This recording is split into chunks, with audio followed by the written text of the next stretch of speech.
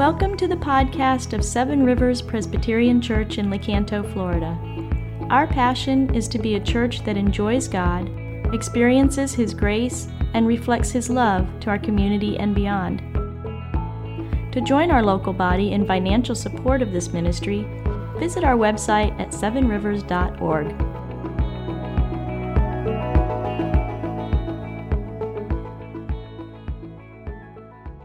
We've been in Genesis, and this is 4 chapters that I'm covering, and so I'm only going to read a little section of that. Otherwise, that's all we do this morning is I just read those 4 chapters and say amen. So let me tell you what happens in this story. So the Bible starts, God makes us, makes man, makes the creation. It's awesome. It's paradise. We screw it up. We walk away from God. The earth is not flourishing. Civilization is not flourishing. And God makes a promise in Genesis 3:15 that He says that He is going to, though the evil one will nip at the heel of the offspring of the woman, that the offspring of the woman will crush the serpent, will crush evil itself. Ultimately, that this is what God is going to do. He's not going to abandon His creation. He's going to redeem it. And it tells us in Genesis He's going to do that through one family. And that family head is Abraham. Abraham's not a special guy. God chooses him. He chooses him out of a pagan, idol-worshiping culture. And he makes promises to Abraham. And then one of them is that he'll have many offspring. And Abraham has a son, Isaac. And then Isaac has a son named Jacob. And we're following this family as we go through the book of Genesis. We're looking to see God fulfill that promise He made in Genesis 3:15. He's going to redeem the earth. He's going to redeem His creation. He's going to redeem people out. He's going to have an eternal family. And He's going to work through this one family, Abraham, Isaac, Jacob. Now, Jacob has 12 sons, right? And he has 12 sons through 4 different women. 2 of those sons were through his favorite, Rachel. And they are the 11th and 12th sons. And one is named Joseph and one is named Benjamin, right? So here's the Joseph story. He's his dad's favorite. He's the 11th son, but his father, Jacob, favors him over all the other, gives him this beautiful coat that manifests his being selected as the head of the family, given authority over all his other brothers. This is sort of upsets the whole cultural apple cart, the whole rule of primogeniture, that the oldest has this position in the family.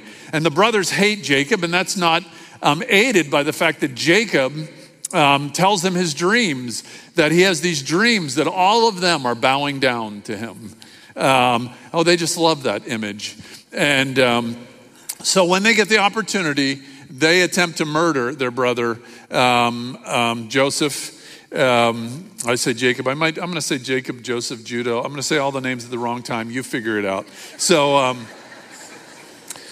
Joseph is this braggadocious little twerp and flaunting his father's favoritism, and his brothers loathe him, and they actually make steps to kill him. They seize him, they beat him, they throw him into a well. Ultimately, Judah steps forward and says, why don't we sell him to these traders that are passing by, this caravan of traders. Then his blood won't be on our hands, plus we'll make some money out of it. And they sell him, Joseph, to these Midianites. They tell, of course, his father that he's dead. He's been killed by wild animals. But Joseph then, the most improbable thing happens. He goes to Egypt and he is sold to a powerful man there named Potiphar.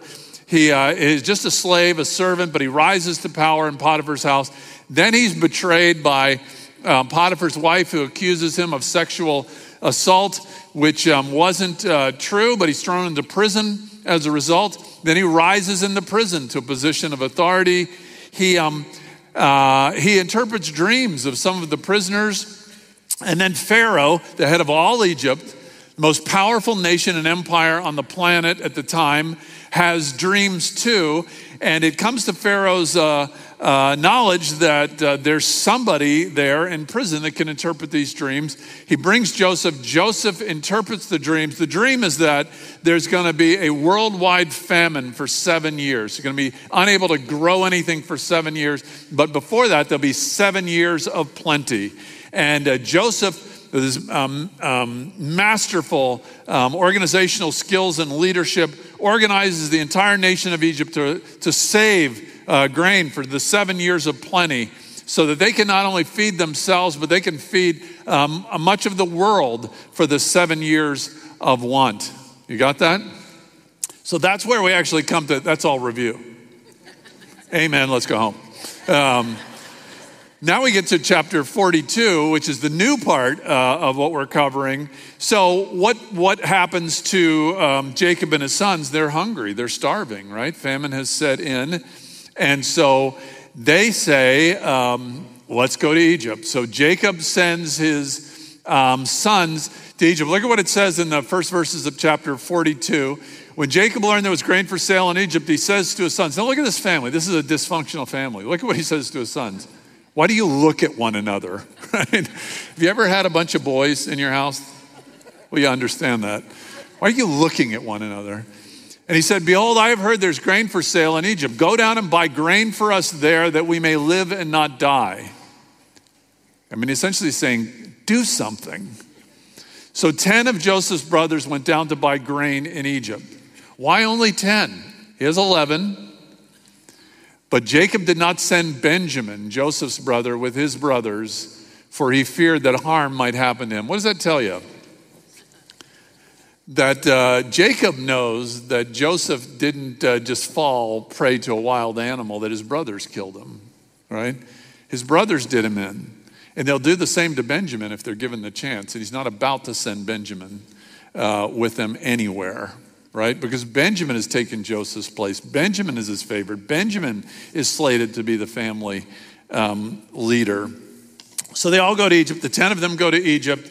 They actually end up in an audience before Joseph. Joseph recognizes them. They don't recognize Joseph. This is 20 years later from selling him off. Joseph accuses them of being spies, foreign spies who have come into the land to take advantage of Egypt. They announce their innocence. They beg for their innocence. Joseph throws them all in jail. And then he tells them, here's the deal. I'm going to give you grain so you go home with it. And I'm going to set you free. But to get any more grain, you got to bring the youngest one. Because they had told him that we're not spies. We are from a father, and that father had 12 sons. And one of those sons is no more. But one of those sons has been left at home. So Joseph says, here's the deal. I'm going to take one of you. It happened to be Simeon. And I'm going to put him in prison. And he's going to be there till you come back with that youngest boy. You're not going to get much grain until you bring that boy back here. All right, so they go back home and they tell their father, if we're going to get adequate grain to deal with this famine, we've got to go back there with Benjamin. And what does Jacob say? Not happening. No way. Not ever. Well, 2 years later, hunger has a way of softening your resolve, right? And so Jacob says, all right, go back to Egypt. Take Benjamin with you. So they go back to Egypt. They're before Joseph again. They still don't recognize him. And he's dealing with them. And he gives them grain. And he sends them on their way back home. But he has his servant hide a valuable silver cup in the bag of Benjamin. And then when the brothers all depart, he sends his servants out, does Joseph, to apprehend them just on the outskirts of town. And they get out there and there's a drama because they search each bag, from the oldest to the youngest. They get all the way down to Benjamin and he has proven to be the thief. He has stolen this silver cup. And all the brothers can't believe it because they've been protesting their innocence, right? None of us have done this. You accuse us of being thieves and stealing from you. None of us have done it. And lo and behold, it's in Benjamin's bag. And they're tearing their clothes because this is the worst thing that could happen. This is everything that their father feared would happen, right? That Benjamin would be lost. They can't go home without Benjamin. So they they're brought back to appear before Joseph, and Joseph says, simple enough, Benjamin, now it's Benjamin's life that I'll take. It's Benjamin that's going to pay the price for this dastardly deed, right? It's a test, isn't it?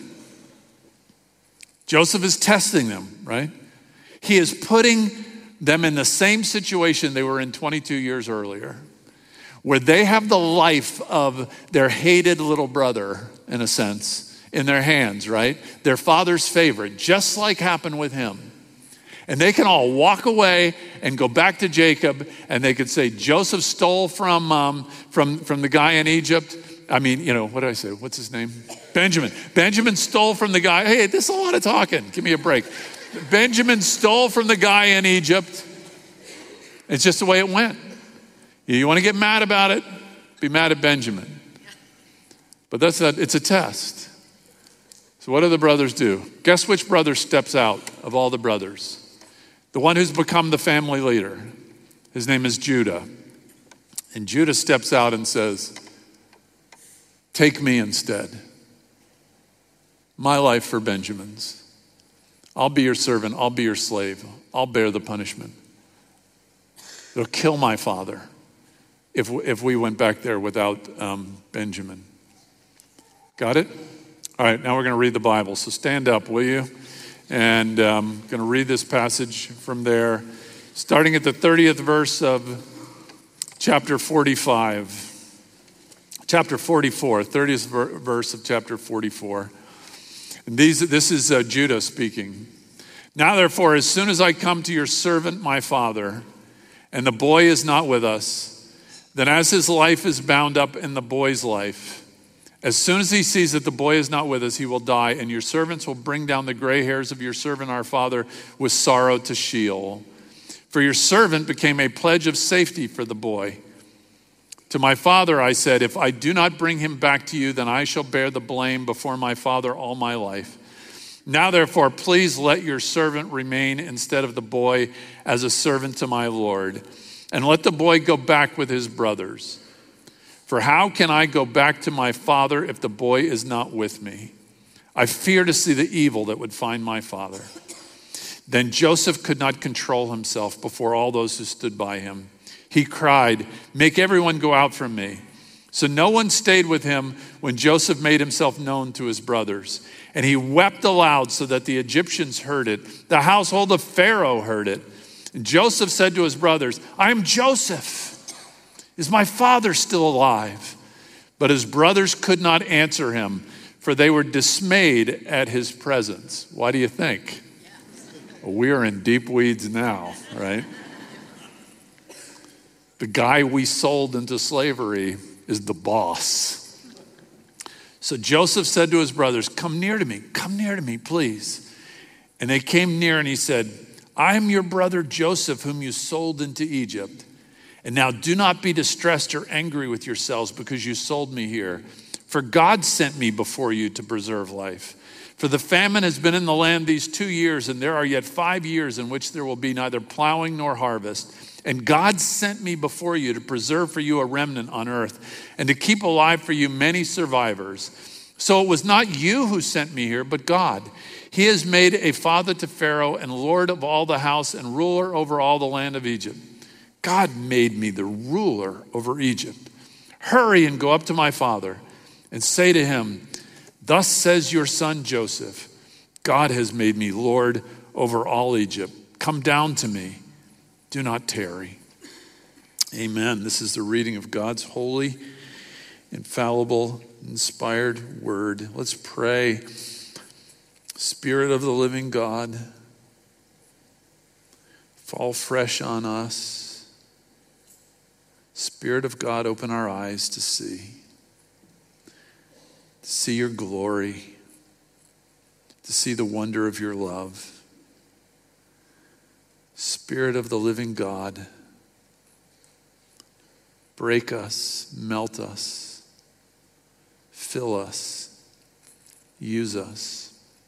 Spirit of the living God, fall fresh on us. Amen. Be seated, please. The big reveal. We know this passage has a big reveal in it. It is not the big reveal, though. That is what the passage is about. At its essence, it's not about Joseph revealing himself to his brothers in this drama. It's about a much bigger reveal than that. You know what it is to seek the big reveal in your life. When you're growing up, you know, that big reveal could be, where am I going to go to college? What am I going to study when I go to college? What is my vocation going to be, right? Who am I going to marry? How many children will we have? Where will we live? These are the big questions, right? You come up to these points in your life and you have to answer these questions. And then, as many of you can attest here, right when you think you got all the questions answered, comes this thing called retirement. And you have this big reveal. Where am I going to live? And what am I going to do now? And yet this is not the big question in life. None of these are the big question in life. The big question in life is, where did I come from? Who made me? Is there a God? Can you know him? Who is he? Who is he? You know, scientists in this James Webb telescope that NASA has put out into deep space, and it's projecting images back to us like it never has the human eye ever seen what they're finding in the deepest recesses. And we don't know how far it goes beyond what they're finding, but where essentially they tell us, and even in these pictures, when I looked it up, they were labeled, here is creation. This is the creation of the world. We're seeing it. No human being has ever seen this before. Scientists who are looking at these things have to ask, who did this? Who made this? Who's the author of this? I'm told that in the scientific community, there are more scientists who are Christians in the field of astrology than any other field. Because the thing about science that leads so many of them to faith in Christ is they're logical, right? They know that something can't come from nothing. It can't. There has to be something. There has to be a prime mover. There has to be a designer. I met a guy recently who said, all my life I wasn't a Christian because I was a scientist. I gave my life to science. I studied science. I believed science and what science had to offer. But I had one big problem that always gnawed at me, and that was dirt, he said. That was dirt. It was something made this world. And my declaration that there was no God was directly contradicted by the fact that there was something. And something has to make something. It's like the disciples, you know, who is he? Who is the creator? Who made me? Remember when the disciples are fishing on the Sea of Galilee, a great storm blows up, the boat's being swamped, they're bailing, they're not having much success. And what's Jesus doing in the boat? He's asleep. And so they wake him up. And you remember what they said? Master, don't you even care that we perish? And Jesus looks into the storm and he says, hush. And the sea and the storm go quiet. And then the disciples become really afraid. And they're saying to one another, who is he? Who is in the boat with us that even the winds and the waves obey him? This is the big reveal that has to happen. This is what the whole Bible is about. It's revealing who made us. That's the big reveal. Dan Allender's an author, psychologist, great man, great life, great ministry. And just the other day, I was heard saying when he was 18, in his house, his dad was asleep, taking a nap in the bedroom. His mom was downstairs in the kitchen. And for whatever reason, he went up into the attic of their house, was rummaging through some old boxes, and he found an old picture. And it was quizzical to him because his mother was in the picture, and as a very young child, it was clear that he was in the picture, but there was a man in the picture with them. Who was that man? So he took the picture down into the kitchen, showed it to his mom and said, yeah, help me with this picture. I see you, I see me, who's that? And his mother said, that's your dad.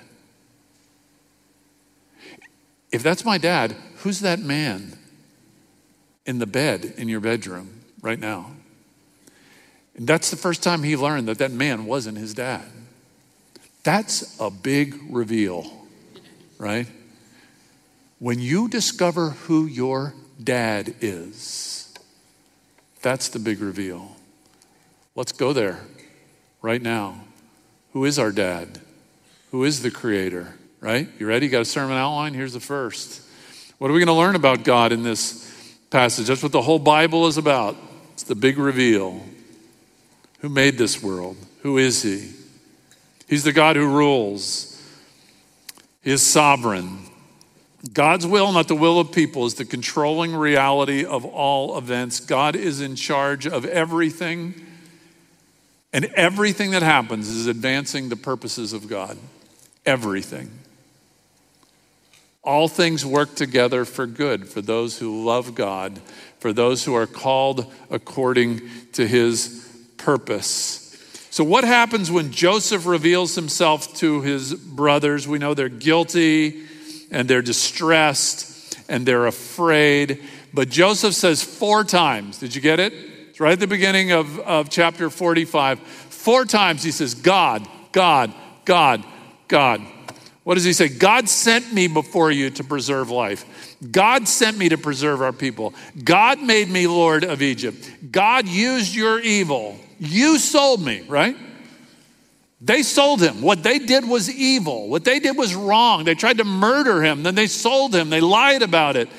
Everything they did was evil and wrong. And yet Joseph said, God did it. God did it. God did it. God allowed it. God used it, right? That's sovereignty. That's providence. That's the God who rules. That's the God who works through everything. God used your evil, but God sent me to accomplish what he promised to do. I mean, how improbable is this whole story? Joseph tells his brothers, all of you are going to bow down to me. No way.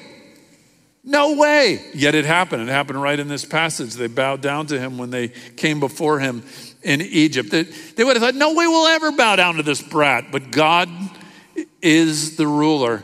It would have said in this story, what's the chance that Joseph survives? He's thrown into a cistern, an empty cistern.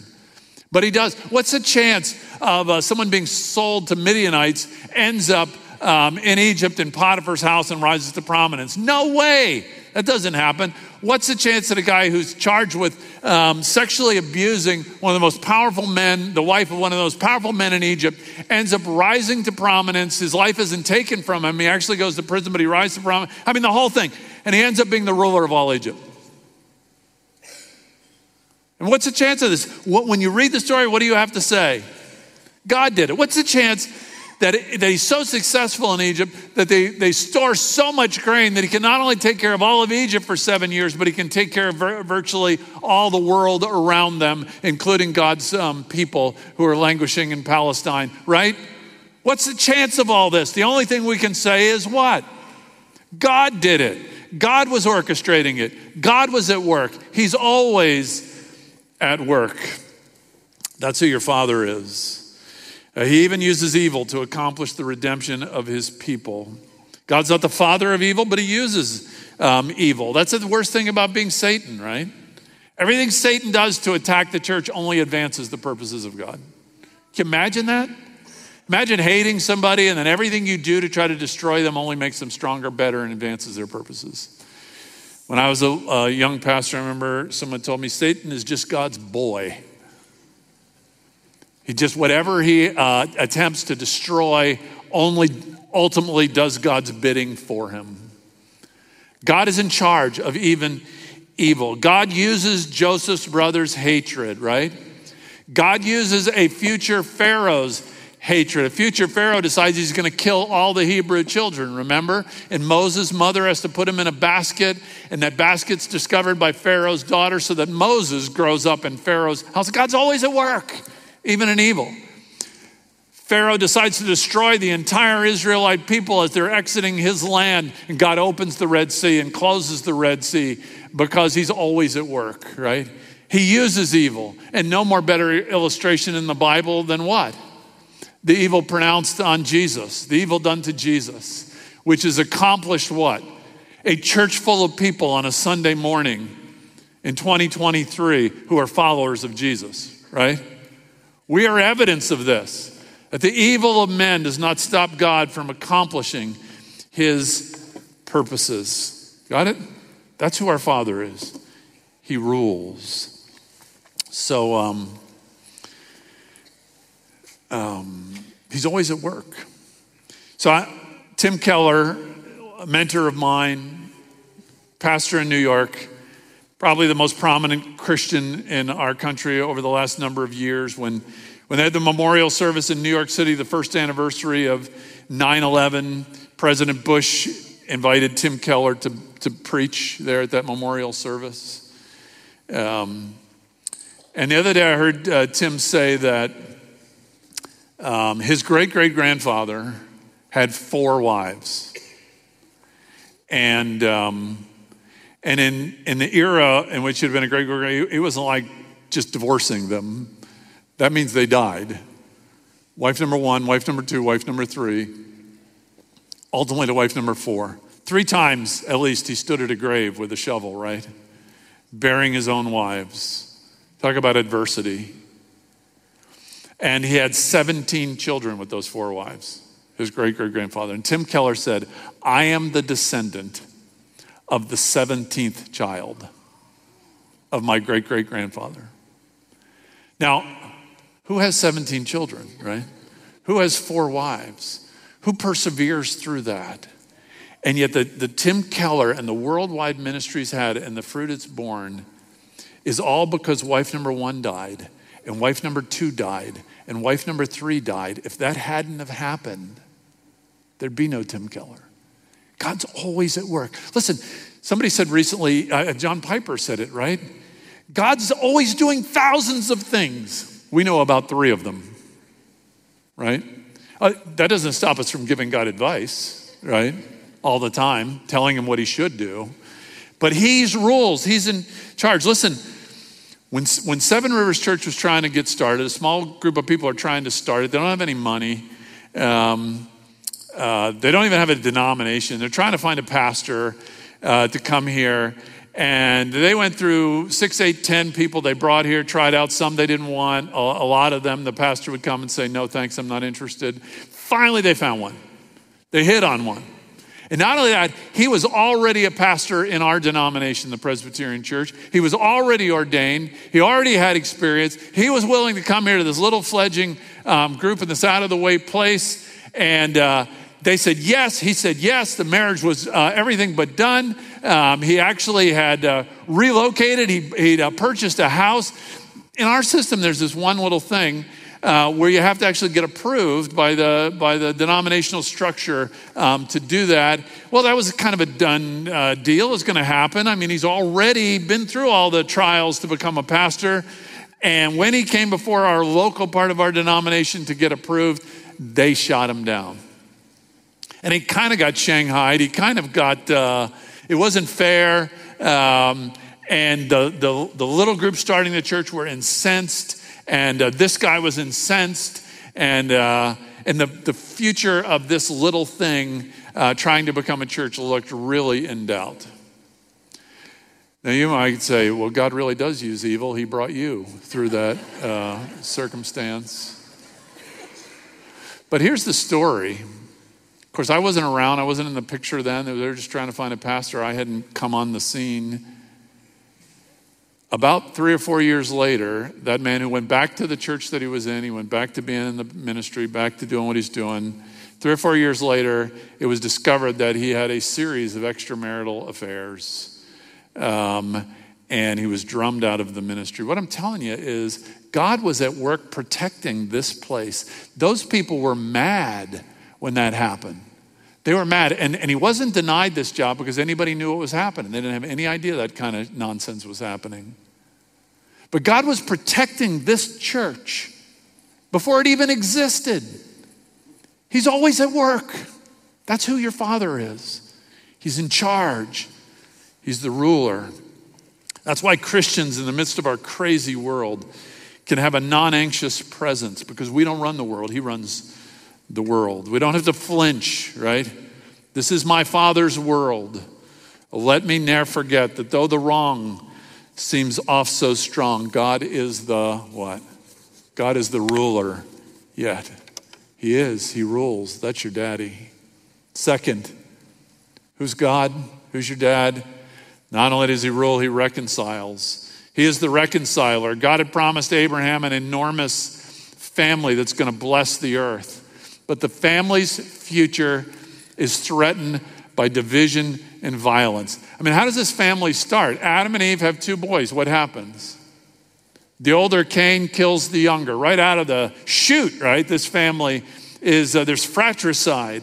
How do we move from fratricide to fraternity, right? Because this family's not doing a very good job of it either. Abraham has 2 sons, Isaac and Ishmael. And their division exists in this world today, doesn't it?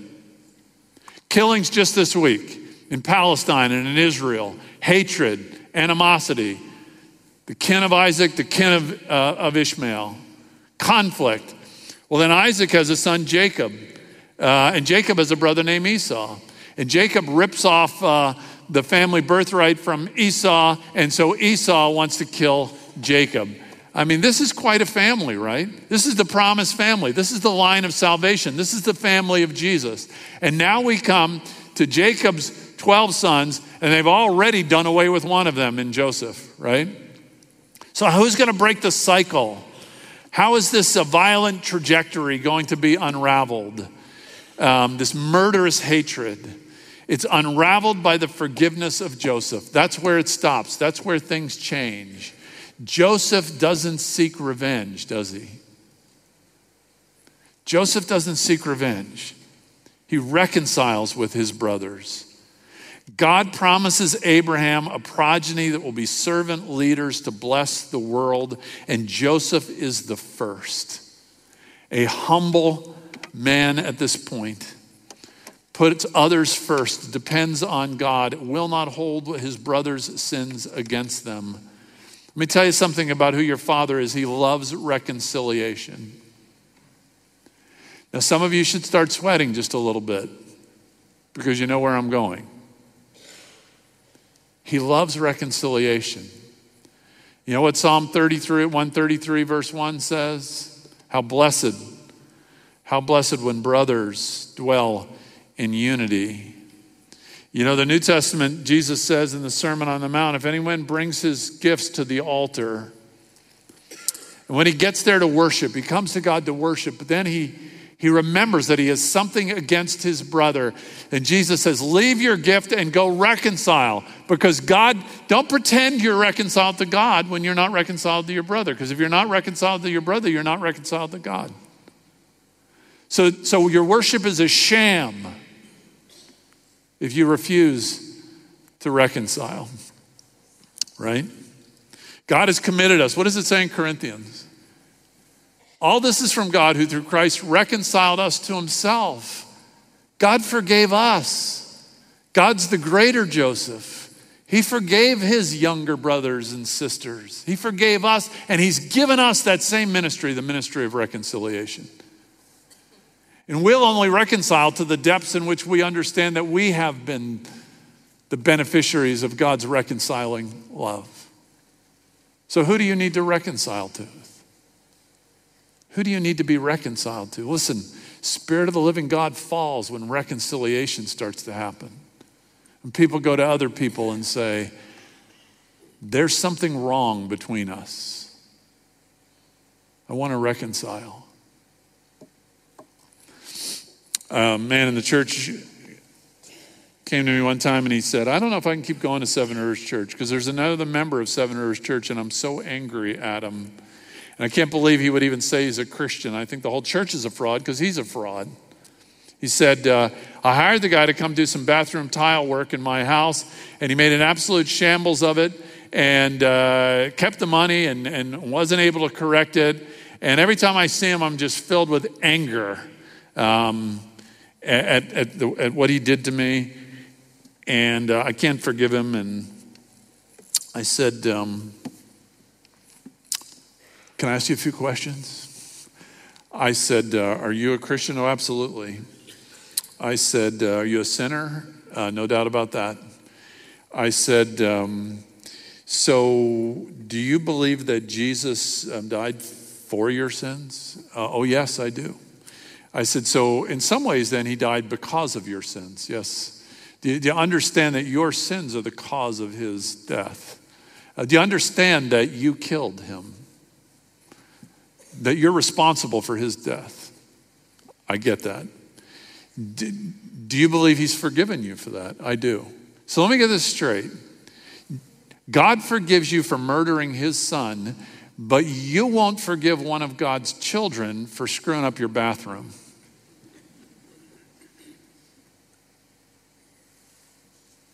How much do you believe that you've been reconciled to God? How much have you really experienced reconciliation with God if you will not reconcile with others who have injured you, others who have insulted you, others who have done you wrong? Now the Bible says, be at peace with all men as much as it is up to you. Now you can make overtures of reconciliation and kindness and love, and people can choose to hate you, distance themselves from you, and there's very little you can do about that, right? But you can make the overture. You can.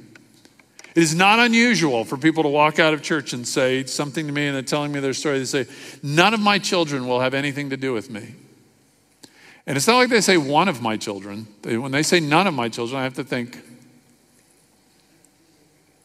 that's quite a coincidence, you know.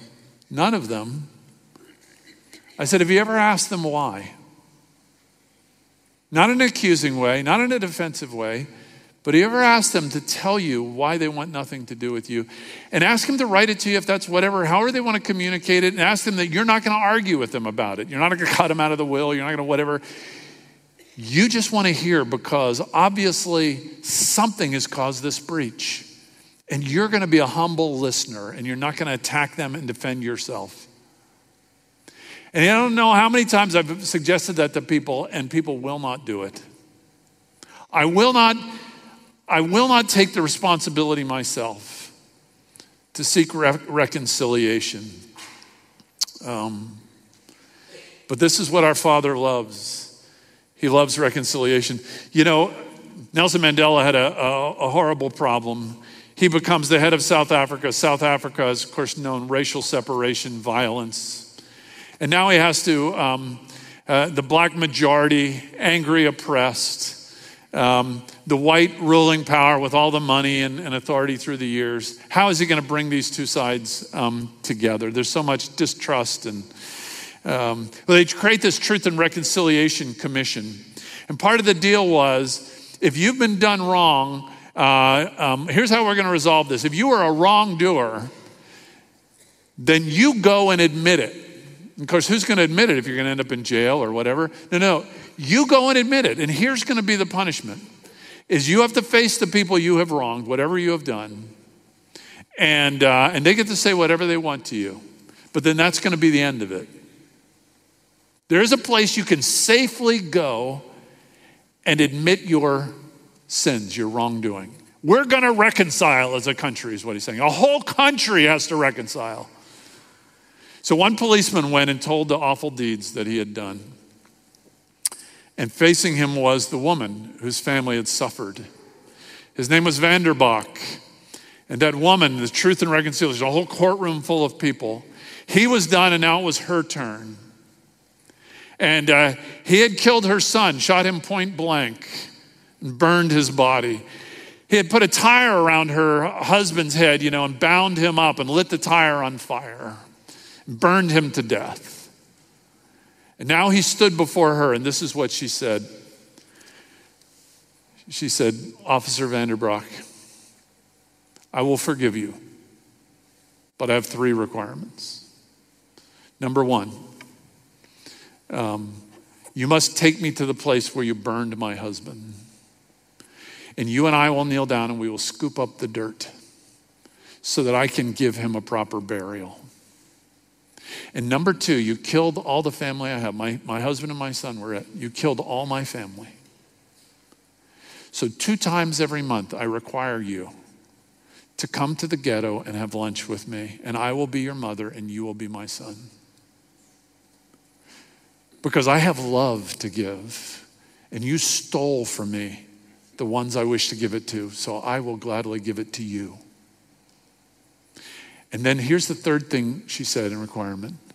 And finally, I would like Mr. Vanderbach to know that I offer him my forgiveness because Jesus Christ died to forgive. This was also the wish of my husband.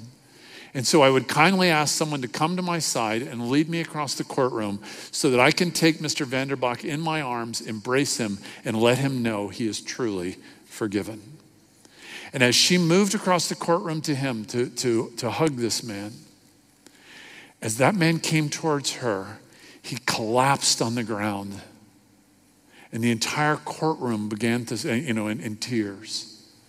And the entire courtroom began to sing, "Amazing grace, how sweet the sound that saved a wretch like me." Who's your dad? He loves reconciliation. You should know that. You are the object of it. And last, who's your dad? He's the God who rescues. He loves to rescue. I mean, he uses Joseph to preserve his family, the line of Jesus, the whole world too, from famine. He loves to rescue. He loves to pursue what's lost and find it. He loves to enter into what's broken and fix it. He moves his family from famine to feast. They're not just starving to death and then they get enough food to survive. They go from starving to death to eating at Pharaoh's table, the most choice food in all of Egypt. What a picture. That's what he does for us, right? All the way from this world to the new heavens and the new earth and the table and the feast that we're going to enjoy together. He loves to rescue. He rescues through the ark, right? He rescues through the Red Sea, his people. He rescues a young woman and her young husband who have a newborn baby. His name is Jesus. And Herod wants to kill them. And so they have to run where? They reenact this story, don't they? They run to Egypt for safety. Our Savior found refuge in Egypt. Don't you see the Joseph story is pointing us to the big reveal? Who is our God? He loves to rescue. You know, there was a diver in the Keys. I saw this story this week. Maybe you saw it online. He got separated from the boat that he was diving from. There are a couple of friends of his. He got caught in a current or something, got swept far away. Maybe the boat moved, I don't know. Anyway, he comes up. He can see the boat. They can't see him. They look. It's growing to dark. It's desperate. They notify the Coast Guard. The Coast Guard's looking. Hours and hours go by. Finally, they have to go back in. It's virtually dark. They get another boat that's got fuel. And they head back out, one last sort of desperate, of course, really with very little hope of success. He's been in the water for hours, and he spots the boat, and he swims towards the boat, and suddenly they see him, and imagine, their friend is dead, and now he's alive, and they're just overtaken with wonder, and they start saying, "Oh my God, oh my God, oh my God, oh my God." And I watched it and I said, okay, they're taking the Lord's name in vain. They're not really talking to God. They're making an expression that's common in our culture, right? And I thought, where's that expression get used? I mean, what does that mean when they're saying, oh my God? They're saying what? Something unbelievable that you can't even muster up the words for happened, right? And you can say it in grief, like something awful, so awful happened, there's no words for it. Like when the Twin Towers fell in New York and there were people standing there in Manhattan, what did they say? Oh my God, right? Something worse than we could ever envision just happened. And what were they saying on that boat? Something better than we could ever envision. Something we couldn't even dream. It just happened. Oh my God, indeed. So rescue, let me finish it. God loves to rescue, and it's always unmerited. Nobody earns his rescue. I mean, this passage is the perfect to tell us that, because nobody in Joseph's family deserved it. These aren't choir boys.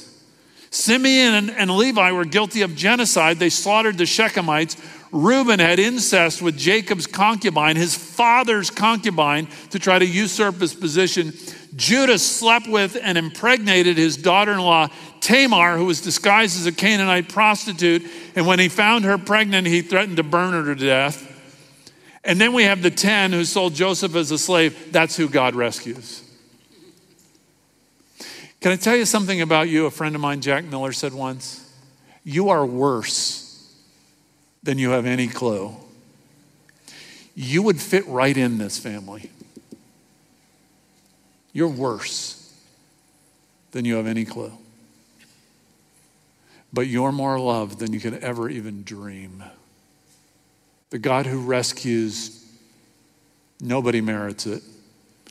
It's just the size of his heart that leads him to rescue you and me. And how does he do it? He does it by substitution. Joseph says, go home, leave Benjamin. Joseph wants to reconcile, right? But who's going to be Benjamin's substitute? Who steps forward? It's Judah, the family leader. Take me, not Benjamin. My life instead of Benjamin's life. That's what the family leader does. I'll die. I'll go to prison. Not Benjamin. What do we call Jesus? The Lion of the tribe of Judah. This is the first time in the whole Bible somebody offers their life instead of somebody else. This is the family of God. Can you see it suddenly emerging? This is the family of God from which Jesus, the Messiah, will come as your substitute. Because you owe God your life as penalty for your sin. But your older brother says, no, I will not leave them behind. My life, take my life, Father. Take my life, not theirs.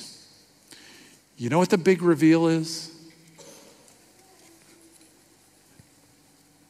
It's the day you realize that God is your Father. And you have a Father who loves you like that. Oh, my God. Oh, my God. My Lord and my God. Amen. Father, open our eyes that we might see that all of life is about seeing you. Where we go to college, who we marry, how many kids we have, where we retire. It's not the big question. The big question is, who made us? Who is he? How do we get right with him? Lord, would you open our eyes to see your glory, your beauty. Do it now. I pray in Jesus' name. Amen.